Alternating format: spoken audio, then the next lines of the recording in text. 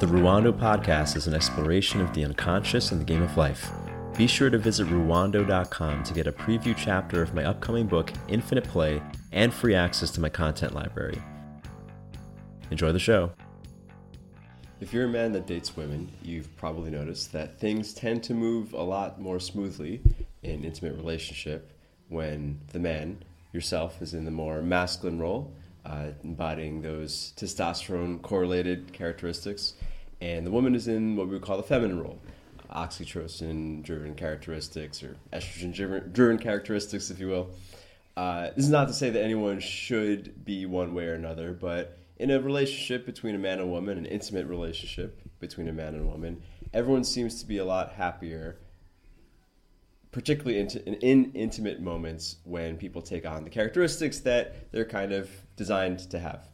Now, a challenge that a lot of guys will face is that now more than ever, women have very strong masculine sides. Many women, for very good reason, have to take on testosterone-driven characteristics to survive in the world, to be successful, to be secure and take care of themselves. However, this obviously puts a bit of a strain on sexually polarized relationships, and even a lot of women that I speak to and have worked with, they love being their masculine or testosterone-driven self in their business life, in their working life, and being an independent woman in the world. But when it comes to the moments that they don't want to be independent, the moments they want to be close to a man, be in a more receptive state, it does put a challenge or a strain on the more intimate part of a relationship.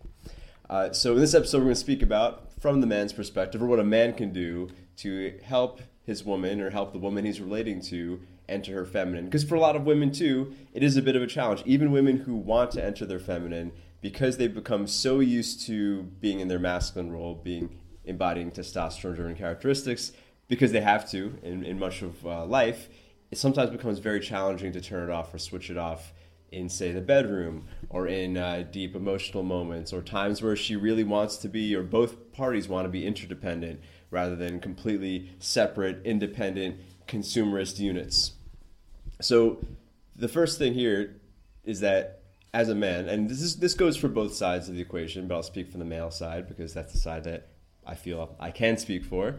There are many things that you can do to increase the polarity from your end, which would inspire her to feel comfortable and natural in embodying her feminine characteristics. A lot of advice around this stuff comes from kind of a manipulative, almost Machiavellian role, as if you're somehow tricking her into her feminine. Whether that's effective or not, I don't even care, because it's just it's a inefficient and needlessly competitive or needlessly antagonistic way to view sexual polarity. Most women would feel good being in their feminine, just as most men feel good being in that masculine role.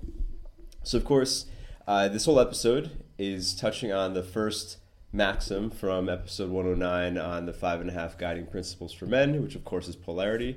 If you didn't catch that, I gave a few principles that I used to make major decisions or organize my life. The first one was, in intimate relationships, always increase polarity.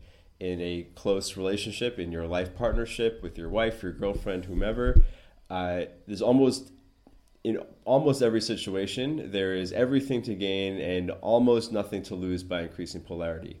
And to make it a more general statement, I would say, to the degree that you want to be intimate with a given woman is the degree that you should be sexually polarized. I mean, that is what, the north and south poles of magnets are what stick together, not two strong north poles. Anyway, many analogies we use. And this episode is partly inspired by one of the threads started in the Masculine Underground Facebook group. So thanks to everyone who participated in that. And if you're not in the Masculine Underground group and you want to participate in great discussions on these topics, make sure to search for Masculine Underground. Yeah, Masculine Underground in Facebook. Or type into your browser forum.masculineunderground.com. So this is a topic I've thought about a lot throughout my life, because I have, at least when it comes to serious partnerships, I've always been drawn to stronger women. With just like physical attraction, I'm into all kinds of women. I've been into all kinds of women. But when it comes to like settling down, domesticating, thinking about family, or in any way like aligning my life path with a woman, I've been drawn to stronger women. And I don't know if it's a personal personality trait or it just makes sense. Like if you're going to build something with someone, it helps if that person can also carry some of their own weight. I personally have liked women that can be counted on rather than being helpless. And my current partner, my love of my life, Nalaya, I really love that she's a strong woman and that I can count on her for things, and she's not fragile. She's not, I don't have to constantly check on her to make sure she's okay. I was speaking to a friend about things I liked about her, and we went in a direction, I don't know if she would find this flattering, but I was basically like, oh yeah, she's the type of wife you could take on a war campaign, right? Like I was thinking like in like Game of Thrones style, if I was, what's the oldest guy in the Stark? Robb Stark or something, going on a battle campaign. He brought his wife with him. I mean, they all did. There's a point, actually this is a bit from the History of Masculinity, which is my series that'll be coming out eventually. For a long time throughout history, armies took their entire families with them. Like prior to King Philip, who's Alexander's father, European armies, it was kind of the norm to have these huge baggage trains. Like an army campaign would basically be like a moving city on wheels where maybe you'd have like 50,000 soldiers, but then you'd also have 50,000 non-combatants, like their wives, their children, their servants, obviously like other kinds of support staff. But King Philip, one of his major advancements was that he was like, wait, let's not bring the wives and kids, and that'll make us move a lot faster, and we won't have to spend so much on food, which seems like an obvious thing from modern day perspective. But anyway, I digress. I've always been drawn to strong women. The thing, however, what makes someone emotionally strong, especially in our modern consumerist society, is someone who can basically fight if they have to. Someone who, maybe not literally, but someone who has like that like kind of testosterone-driven edge. That's kind of what we associate with strength. So many of this type of woman, which I think is a great type of person if you're thinking of life partnership, tends to have a strong masculine side as well, right? And just to go off on a small divergence, this is actually also part of the History of Masculinity podcast. Socially monogamous species. I'm referring to mammals, but also birds. Birds are more monogamous than mammals overall. I think like 90% of birds are monogamous, whereas 90% of mammals are polygynous. Humans are socially monogamous, and one bit of evidence for this, other than obviously culture can go in different directions, but one bit of evidence for this is in our bodies actually. Monogamous species tend to have reduced sexual dimorphism. One of the reasons is that in a monogamous species, species tend to be monogamous when the offspring requires a lot of parental investment.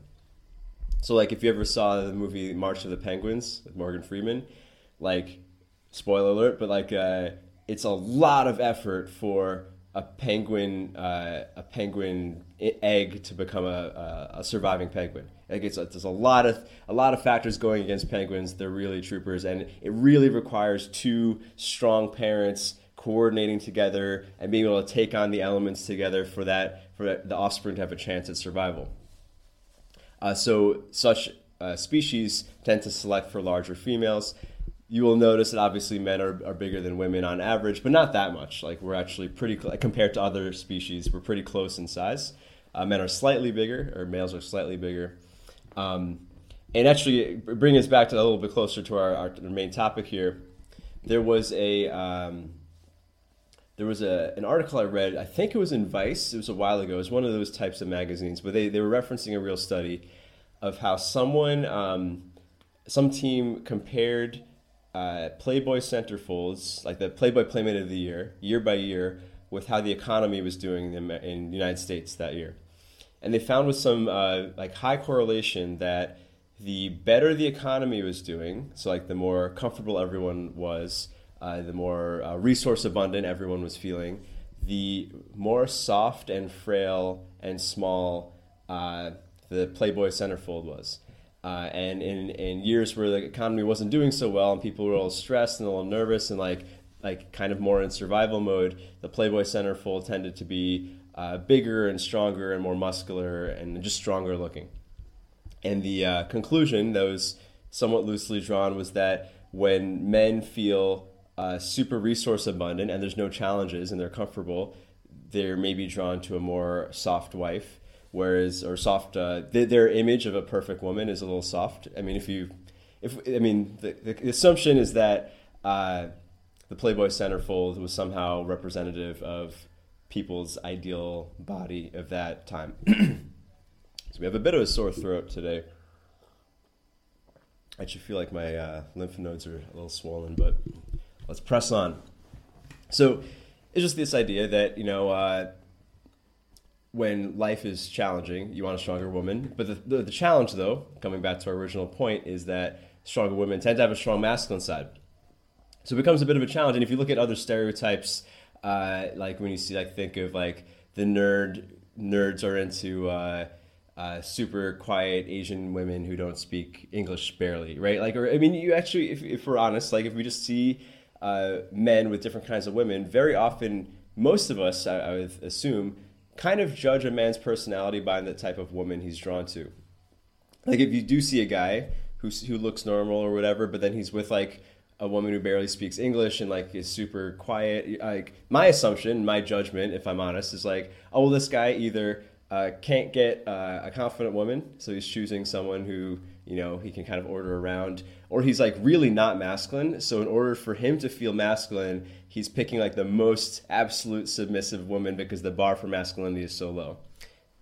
I know it's a judgment, obviously it's not true all the time, but I think most of us have these kinds of assumptions. Whereas if you see a super confident, desirable, beautiful woman with an average looking guy, what is the assumption? Either he's got a lot of money or he's just the friggin' man, right? We often, it's just a natural thing. Because, anyway, I could go off on that some other time. But anyway, back to our main point. It can become a challenge, especially with what I would think are more desirable women, especially when it comes to partnership. It can be a challenge maintaining that polarity when you're with someone who has a very strong masculine side.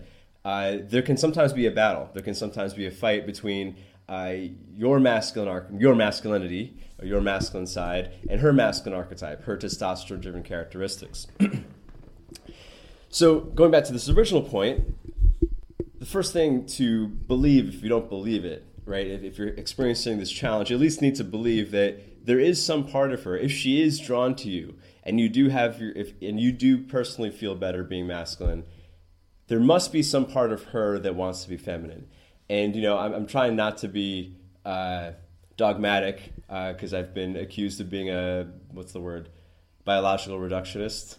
But I do believe nature is the starting point of all our behaviors, and we are all happier when we can align with our nature rather than go against it.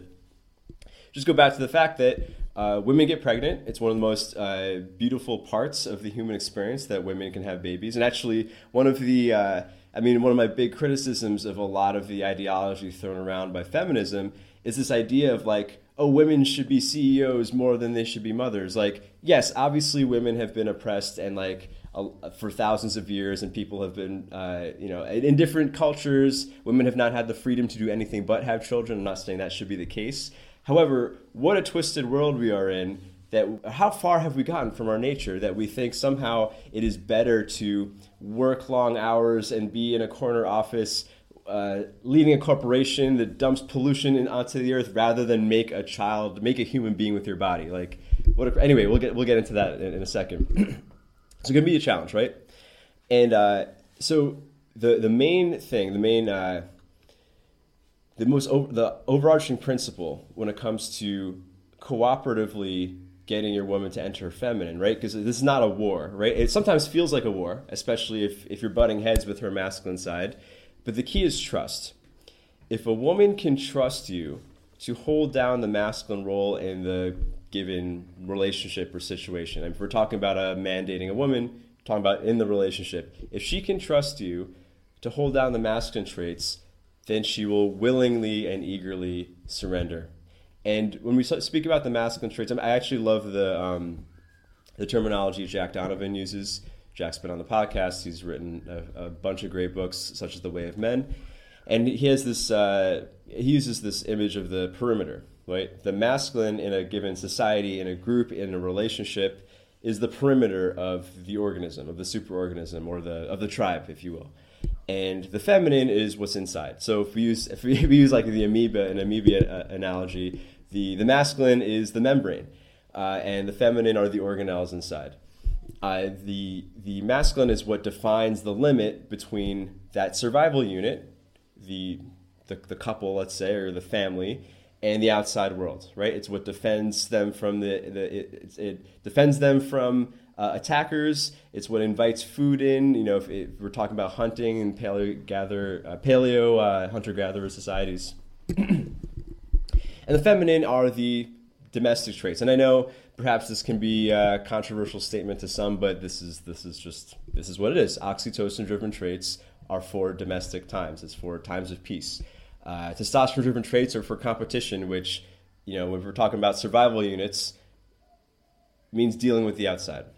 So this could refer to society. It can, you know, any superorganism. So if you want to maintain or increase polarity in a relationship, then you essentially have to out-masculine her masculine side, which means your masculine archetype has to prove to her masculine archetype that they are not needed.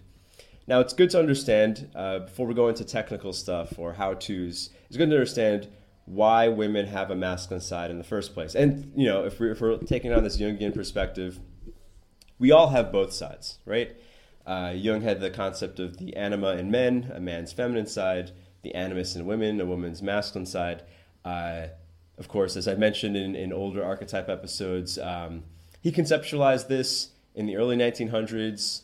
World was different. People viewed things differently. Psychology was still new. I wonder what he would say nowadays. I would bet he would maybe say we both have an animus and anima, but the animus is stronger in masculine men and the anima is stronger in feminine women.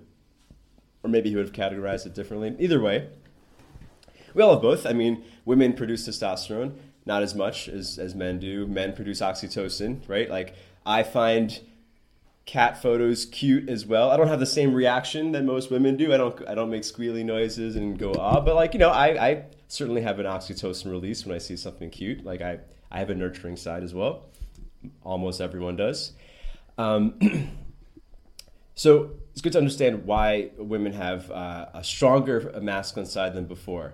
Because essentially what you have to do is dominate her masculine side, consensually dominate her masculine side. You have to prove to her masculine side that your masculine side is more willing and able to handle the perimeter than hers is, right? Because if you think of our archetypes as members of society, so if you're in a relationship with a woman, you have your masculine side and your feminine side. She has her masculine side and her feminine side. So it's a relationship of four. And actually, Carl Jung called this the quaternio.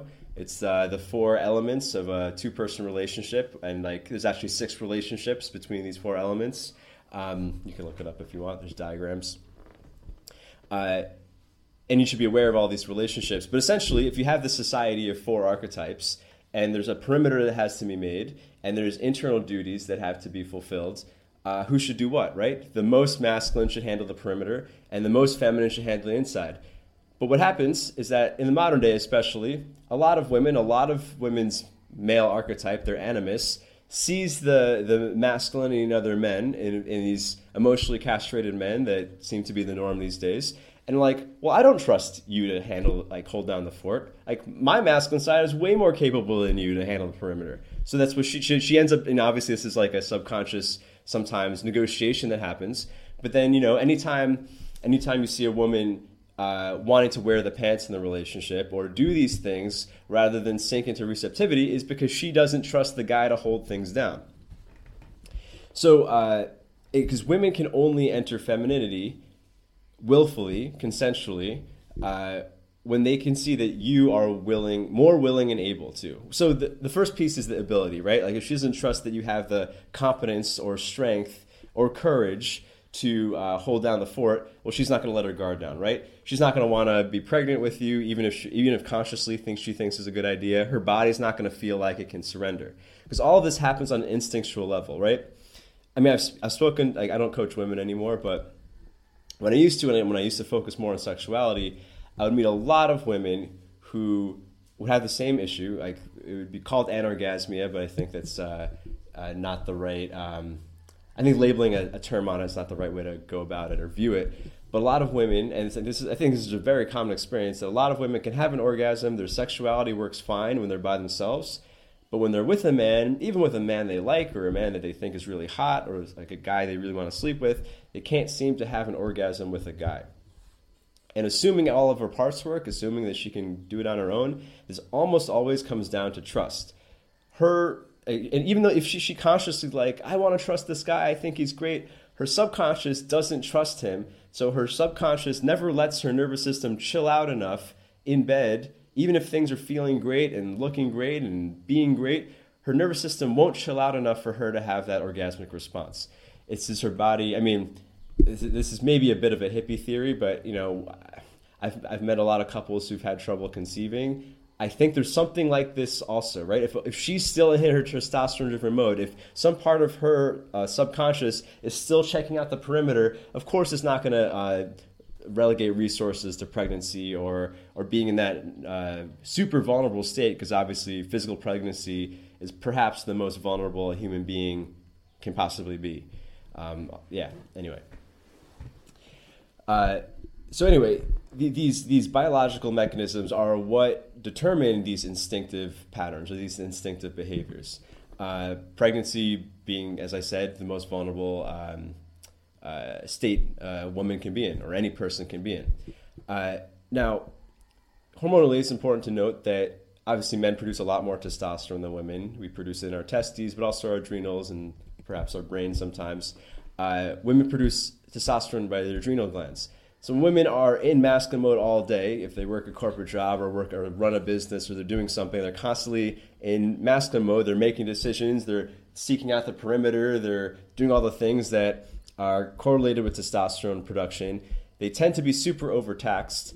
A lot of these women, their adrenals are overtaxed, and it becomes very easy to chill out and enter. And I see this a lot I've seen this a lot in women I've coached, where they are really successful women. They're running businesses. They're doing things great in life, and they love what they're doing in their independent woman life.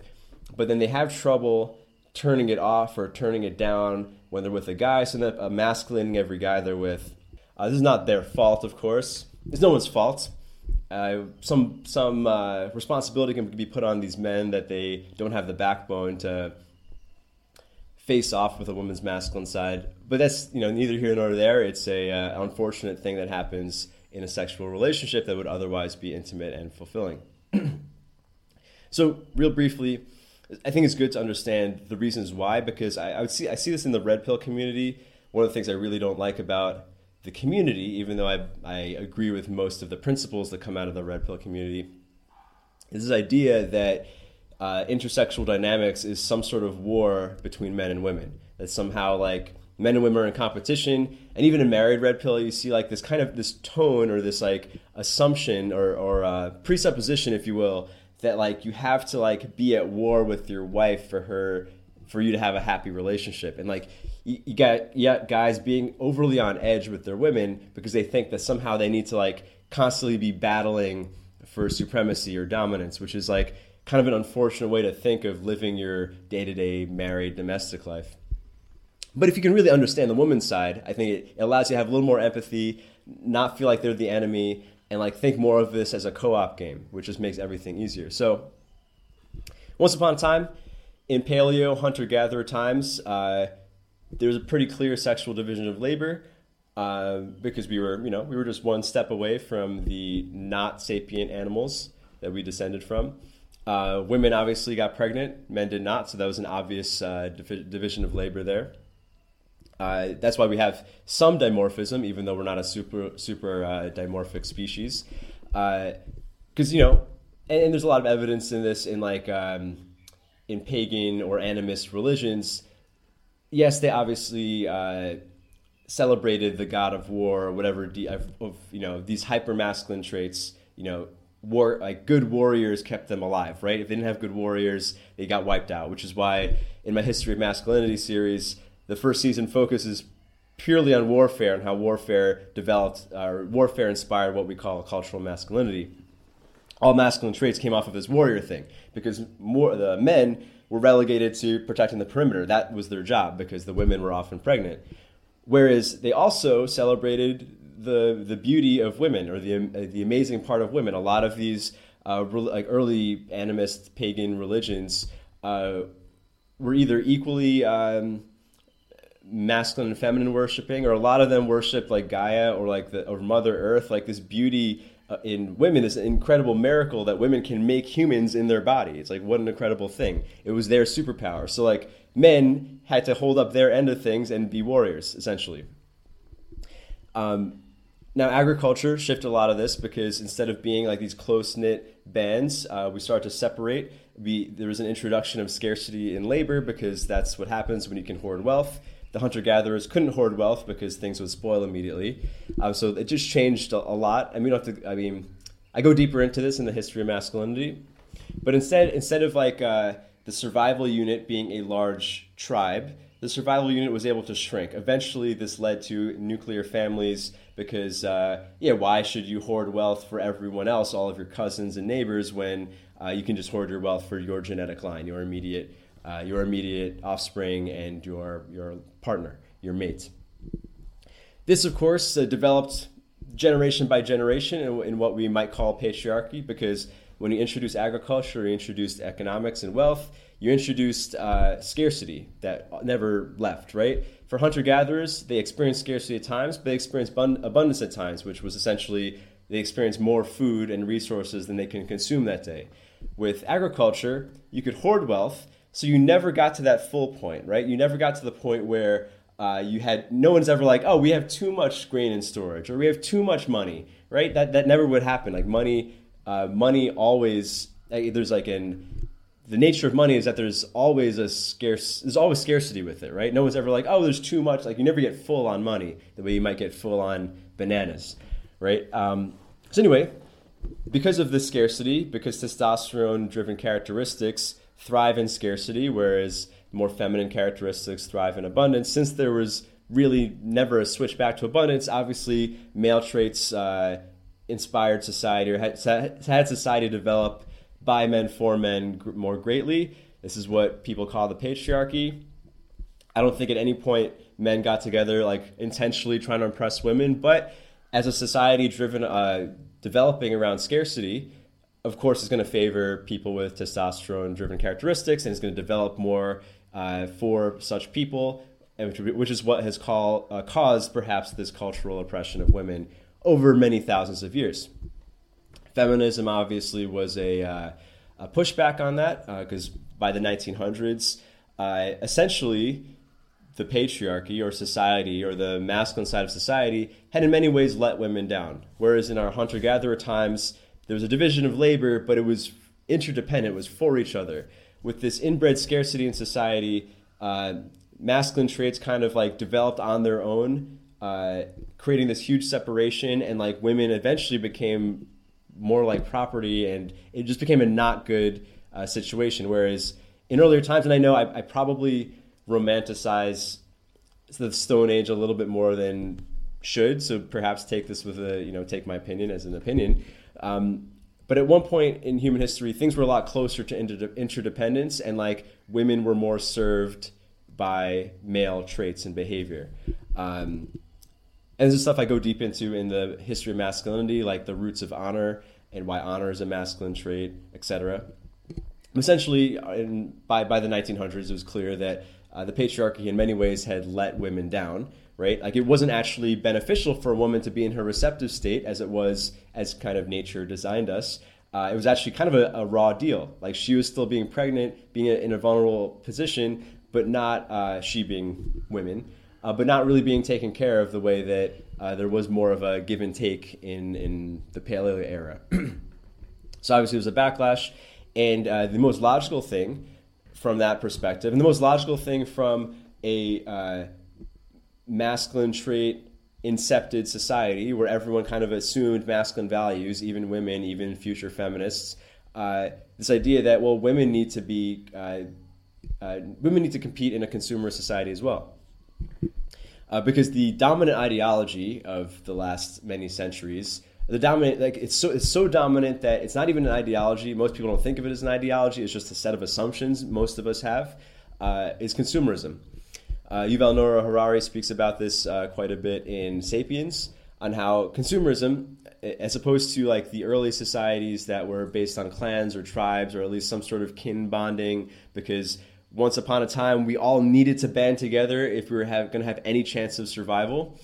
Nowadays, in a consumer society, the highest ideology, or the highest the goal that most people strive for, even unconsciously in a consumer society, is that hoard as much money as you can, right? Get it. I mean, the prescription to most young people, I think this maybe will change with the COVID era that we're in, but prior to COVID, like pretty much every young person assumed, get a high-paying job, hoard a lot of wealth so you can live in a nice box, a one-person box in a nice city, in a nice building stacked on top of many other boxes. And if you have enough of these survival tickets, if you have enough money, you can exchange with the collective, you can exchange with these non-human entities, corporations, or whatever, services, goods and services, for every one of your human needs. In the Paleo era, everything was met within the tribe, with people just like providing for each other. In a consumer society, you give yourself money, and then you can trade money for love and connection and comfort and entertainment and all that stuff, right? There has to be that exchange. Of course, there's negatives with that.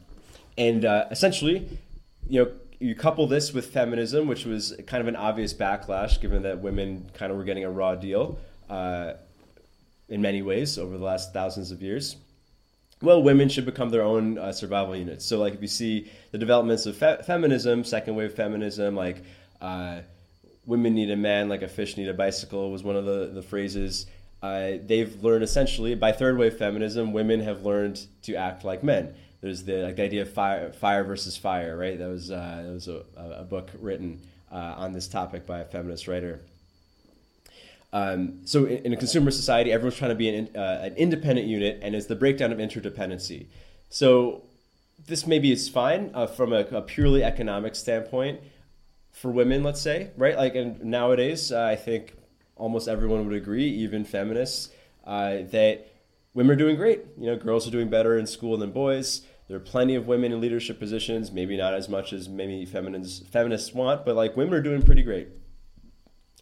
Just in like the expatriate scene in Southeast Asia, or like the digital nomad scene that I was a part of up until recently. There's a lot of women running their businesses. It's like almost, maybe it's about even, but I see a lot of women doing great things with themselves. But a lot of these same women have issues with their relationships because it's hard for them to feel feminine with a guy when they're so strong and they're masculine.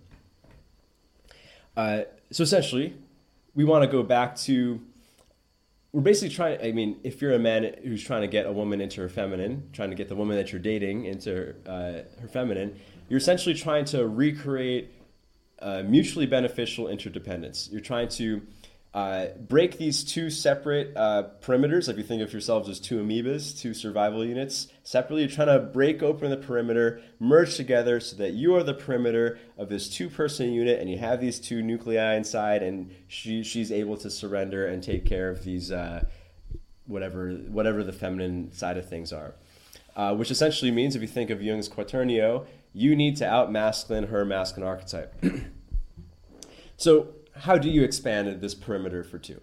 So in healthy polar relationship, as I said, you're merging into one. And I think, I'm going to make another episode on how to fight with your partner, how to fight with your girlfriend or wife. I think a lot of people don't fight in the right way.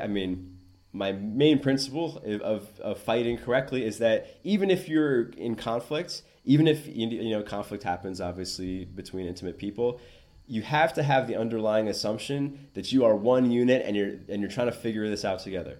I see this a lot in couples. Like, the moment you start to see yourself as disparate entities and you're at war with this other side, there's no way you're going to have a happy resolution, right? But anyway, what will allow her to merge her walls with yours, or let you take over the membrane of the multicellular organism that she'll become, is security. Protecting and provisions, but also emotional security. Like, all of this comes down to, when it comes to her subconscious, when it comes down to her nervous system chilling out, her unconscious being like, okay, I can sink into a receptive, vulnerable state because he can handle things. It comes down to whether or not she trusts you, again, to hold down the security, hold down that side. So I'm going to break this down into 3 parts or 2 parts, depending how you look at it. The first is being, right? There's a lot of techniques, and I'll share some things that I do, especially when my woman is challenging me or giving me what some people would call a shit test or a comfort test. I would call them security tests. Anytime you're being tested, that's going to happen. I'm going to talk about that in a moment. But before we get into techniques, we have to understand that what really matters more than anything else, even if like you use incorrect social techniques, or you pick the wrong words, or in those moments you do things incorrectly, what matters more than all of that stuff is how she sees you day to day as a person, right? It's not about, in the heat of a moment, you can actually get away with saying stupid stuff sometimes or doing the wrong thing sometimes if she really respects you as a person. And this is where it's like a lot you see on these forums, or when people are asking like these questions, like they'll always have specific instances. A lot of times, like, guys will like come to me and be like, okay, my girlfriend, or the woman I'm dating, we were about to go to dinner and this happened, and like, I know I failed this test, like, what do I do? Like, sometimes if you're getting like a big pushback from her masculine side, you messed up earlier, right? It's not about that moment. I'm going to share certain technical things, but it's like she already, for whatever reason, doesn't trust you. She doesn't see you in a certain way. And it's actually not about how you're treating her necessarily. It's how she's seeing you living your life. So the most important thing before we get into the nitty gritty is like, are you demonstrating the warrior ethos? Because we think of the perimeter, right? She needs to know that your warrior archetype can handle things better than her. And, if you have more testosterone in you, and not to, put everything down to hormones, but most of our moods and behaviors and tendencies come down to our biology, right? Like free conscious will is only a percentage of what we actually do with ourselves, or even the thoughts we think, but that's maybe another episode. Women are watching how you live life. And she needs to see that when you're living your day-to-day life, you are demonstrating the traits that you are able to hold the perimeter for her, and also willing. The ability matters more because in many instances, a woman would be happy to engage sexually with a man who has all of those positive traits, but maybe he's going to leave. That's the whole rock star thing, right? Like, she knows he's not going to stick around, but his sperm is so valuable to her that she's still attracted to him.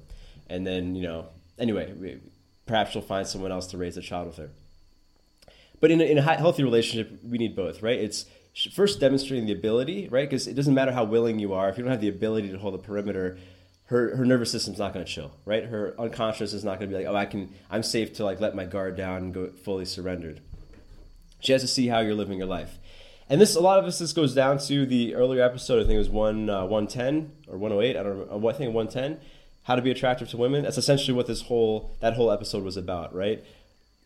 There's 2 main principles of that: demonstrating masculine traits, again, showing that you can hold down the masculine side more than she can, and individuating, like finding your purpose, being your specific kind of competence, because that's what's going to bring the provisions in. That's what's going to prove to her that you're living your life in such a way that through your actions, you are the type of guy that she can trust to guide your survival unit, your family, into the future.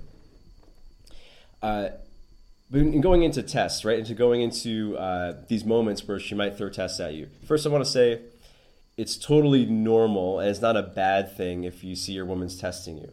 There's many reasons why a woman can test you, especially early in a relationship.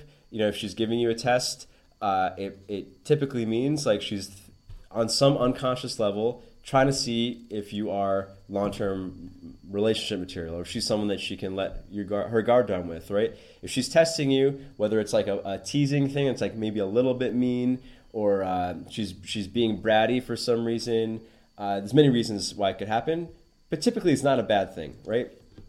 Early in a relationship, if it's happening out of nowhere, I'd say it's actually a good thing. She's like now maybe for the first time unconsciously pondering, can we make babies with this guy?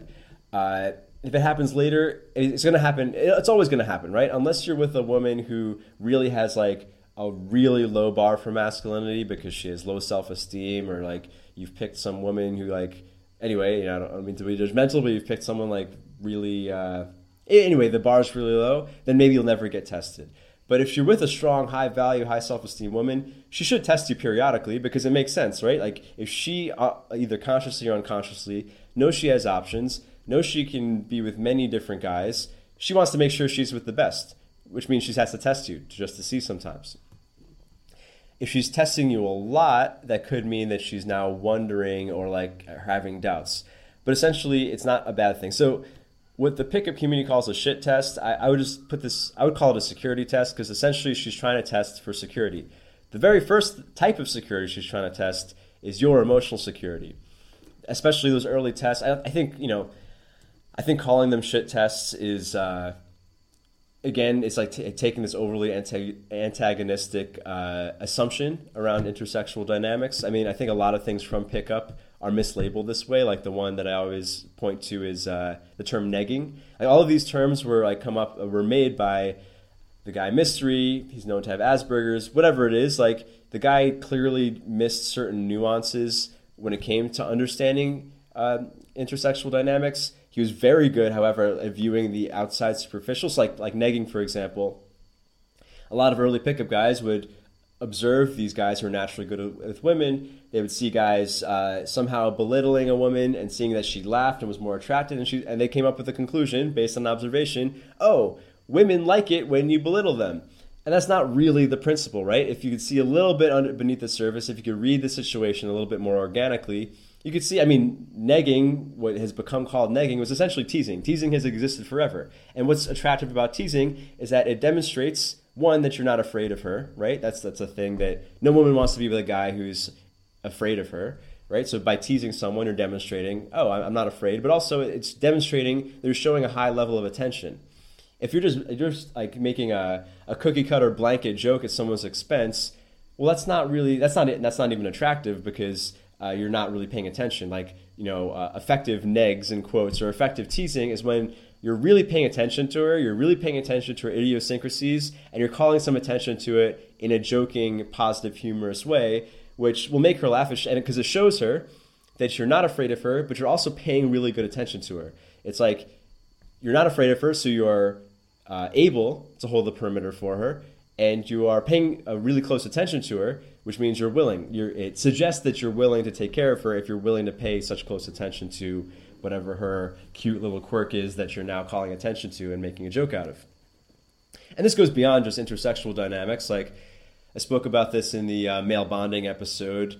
One of the ways guys bond is by busting each other's balls, and kind of a sign of male friendship is of real male friendship is when two guys can bust each other's balls and they both laugh about it, because it's kind of like signaling to the other guy, hey, I'm willing to suffer at your expense, which makes us trust each other. It's kind of like mutual submission. That's why guys bust each other's balls. They cut each other down. It's like it's a way of testing for friendship. So anyway, going back to tests. Security tests. When you get a security test, as I'll call it now, the best thing to respond with is always humor. A lot of guys get confused, or like a lot of guys fail the test sometimes because, well, one, the worst way to fail is to just be submissive. Like I'll just give an example to make this a little more concrete. It's actually something that my girlfriend does periodically. I think it's just a tendency she's had, or whatever. It's just a thing she does. This is her way of testing me sometimes, which is like not in a mean way, not in an angry way, kind of in a playful way. She'll like order me to do something. She'll be like, go sit here, do this, or whatever, right? And I know she's not like really ordering me, right? Like we'd be in a bad place if she was really commanding me. But it's kind of like a subconscious test. And the thing is, if I She was just like, okay. And I just sat, like, let's say she was like, sit here. And I just like went and sat. I would have failed the test. And even though I know she was joking, she knows she was joking. If I responded that way, she would dry up real fast. Like some part of her would no longer feel secure being with the guy who just lets people order him around. But on the flip side, and this is where I think a lot of, antagonistic red pill guys also fail. It's not as bad a failure as just being servile, but like they'll kind of like come at the situation angrily. I had a friend who was deep in the red pill community and deep in the married red pill community, and when his wife would test him, as wives do sometimes, like he would get angry, like don't talk to me that way, blah, and it would become a fight.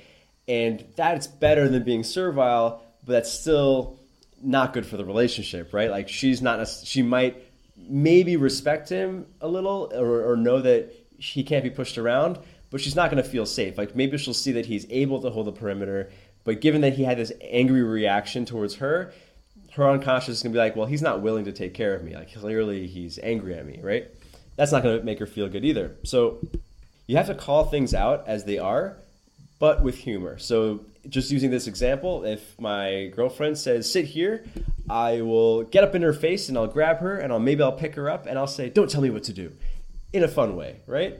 And then it doesn't matter what I do from there, right? Maybe she's telling me to do something that actually I was going to do anyway or is useful to do. Maybe it's, whatever. Maybe we're cooking together and that's like not but I don't want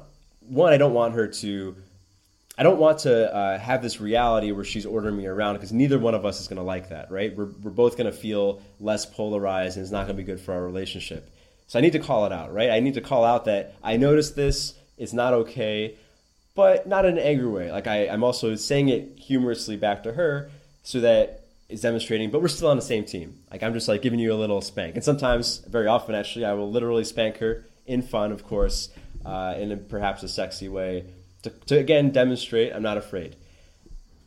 Spanking just is a bit of a tangent. I used to always be confused at like what is it about spanking that so many women are into? Like why is that? Like and one way to look at it, without going into like deep daddy stuff, which I don't think is actually the right way to look at it, is like it is showing like a playful dominance. It is showing that you're not obviously for spanking someone you're not afraid.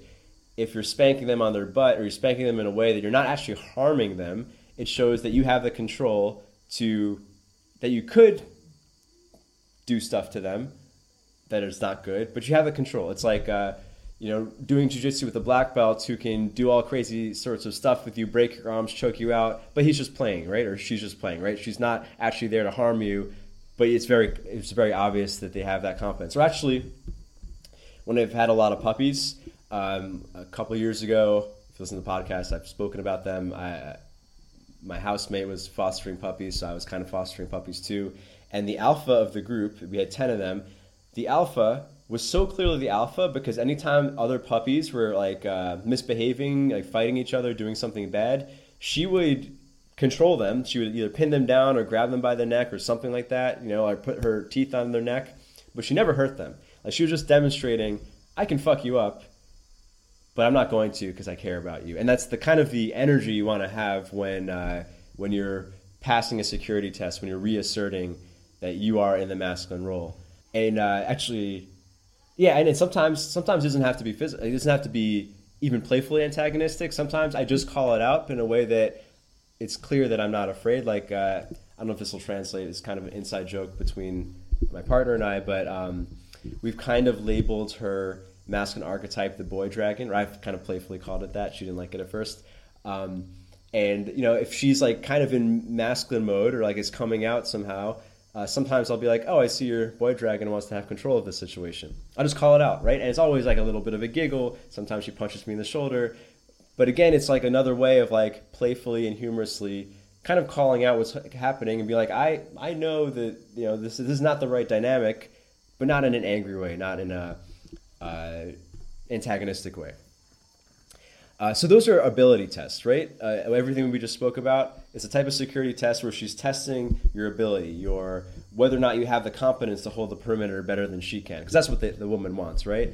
If her masculine side is more masculine than your animus, for instance, there's no reason for her to surrender. There's no reason for her to switch. And actually, it's an important point because I could hear the FAQ or the someone thinking this. Can't we have both? Like, yes, of course, all of us do have both masculine and feminine archetypes, anima and animuses, animi. But we can't be in both at the same time, right? You can have, it's actually great, it's great to be able to cry during movies and be able to hold shit down when things need to be tough. But you can't have both, right? You're not gonna be firing. You're not gonna be releasing all the oxytocin for all the cuddles while you're at war. Those are not good things to have at the same time. So in a given moment or a given period of time, you have to be in one mode or the other. It is healthy to experience both, which is why an example I've often brought up in archetype episodes is like a lot of men who are so far in the hypermasculine road all the time, like high-powered CEOs, like they often will hire, let's say, a little Asian woman to stomp on their balls. I mean, obviously that's an extreme, but like a lot of dominatrices, their number one client are these super alpha male types because those guys, they're so deep in one archetype that they need some balance to balance it out. So this is important. I'm just throwing this caveat out, or this, this out just in case everyone's like, well, why can't we be both? Well, of course we can be both. But when a woman's pregnant, when she's especially you're in the intimate or the sexual side of an intimate relationship, she has everything to gain by being in her feminine, right? Even if the rest of her life she wants to be in masculine mode, like she's not going to really be able to enjoy the intimate side or the romantic side of her life if she's not in her feminine. And you as a man probably not going to have a very good time if you're in your feminine in a sexual relationship with a woman. Probably. Finally, we'll speak about willingness tests, and then we're going to close because I could hear the construction next door starting already. Willingness tests are a lot simpler than the ability tests, right? I think most guys mess up in the ability test because that's where men have the insecurity, right? Like, are we even able of meeting her standards? Whereas the willingness part is this is like, you're a strong man who's also a good man. Willingness is what in Married Red Pill they'll call a comfort test. It's different. It's not quite a shit test. She's not giving you shit, but she's trying to test to see if you're going to be there for her. Because by the time you're getting a comfort test, or what we'll call like a willingness security test, she probably already trusts that you have the ability. She already sees you as a strong guy, but maybe she's not sure that you're actually going to stick around with her, right? Maybe you're going to go off and fuck some other woman once she's pregnant or something. That's a deep-rooted fear. Like that's the worst situation for a human female in the wild, let's say, but also carries into modern day. Like for her to be pregnant with a guy who then leaves, right? Because she needs somebody. At least if there's like a nuclear family. If there's a tribe, maybe it's a little different. Anyway, that's a whole other thing. Are you going to be there for her? And this is another place guys could mess up because some guys will throw out their ability indicators by just demonstrating willingness. Like a lot of guys in a genuine positive effort to show that they're there for their woman, they'll end up becoming supplicating because what's modeled for a lot of us through society is that the way to be nice to someone is to be subservient. This is kind of Nietzschean slave morality that has incepted our society. And it is tricky. It is tricky sometimes to show your woman that you're there for her and you care about her feelings without going into feminine mode, essentially. And because it's in a similar way of handling ability tests, it's important to be aware, at least, and you don't have to always call it out, but be aware of what reality is.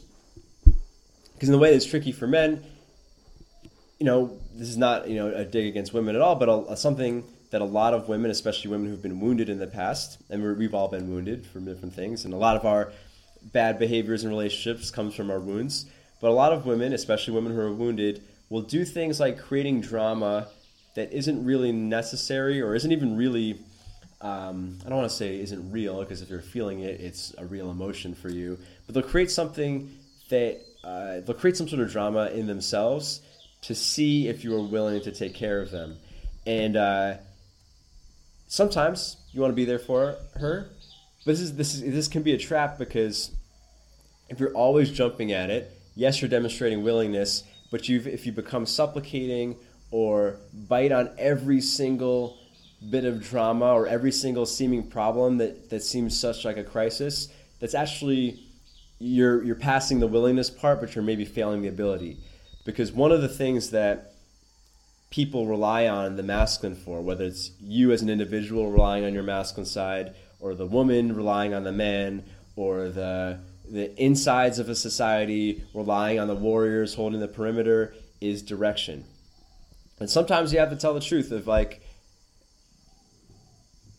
I'm trying to come up with a phrase that won't be misused, but sometimes you have to call out when something is perhaps fabricated drama. Sometimes you have to call out when it's actually not your role to step in. Sometimes it's okay to be like, I think this is something for you to deal with, or this is, and it's a tricky, and I'm pausing here and I'm thinking for a second, because it depends on situation to situation, which is why can be a tricky thing with these comfort tests.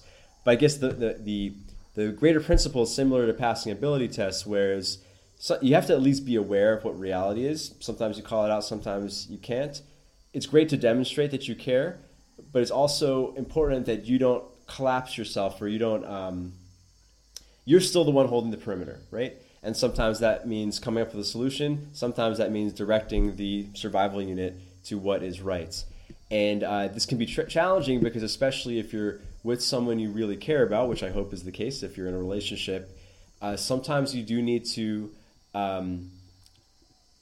make decisions that are not comforting to her in the short term, but they're the right thing for the long term. Sometimes you need to tell a woman when she's being out of line, especially in these moments where she is essentially testing, and maybe she's challenging you, or like something that I experienced in earlier relationships, probably because of the fact that I was a little more insecure about my masculinity, where a woman would say something kind of challenging my insecurity.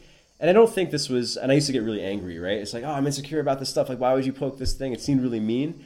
I don't think these women were doing it on purpose with malicious intention. I think my earlier girlfriends, they maybe subconsciously sensed that I had insecurity here, and they wanted to make sure that I was secure enough for them to let their guard down. So going back to our very first principle here about demonstrating, our first how-to, if you will, about demonstrating the warrior ethos, is the more you're living your life as a strong and able man, the less she'll have to test you. Right? She'll still test you. I mean, if she's a high-value woman, she'll test you sometimes, right? Just to make sure that you're not getting soft.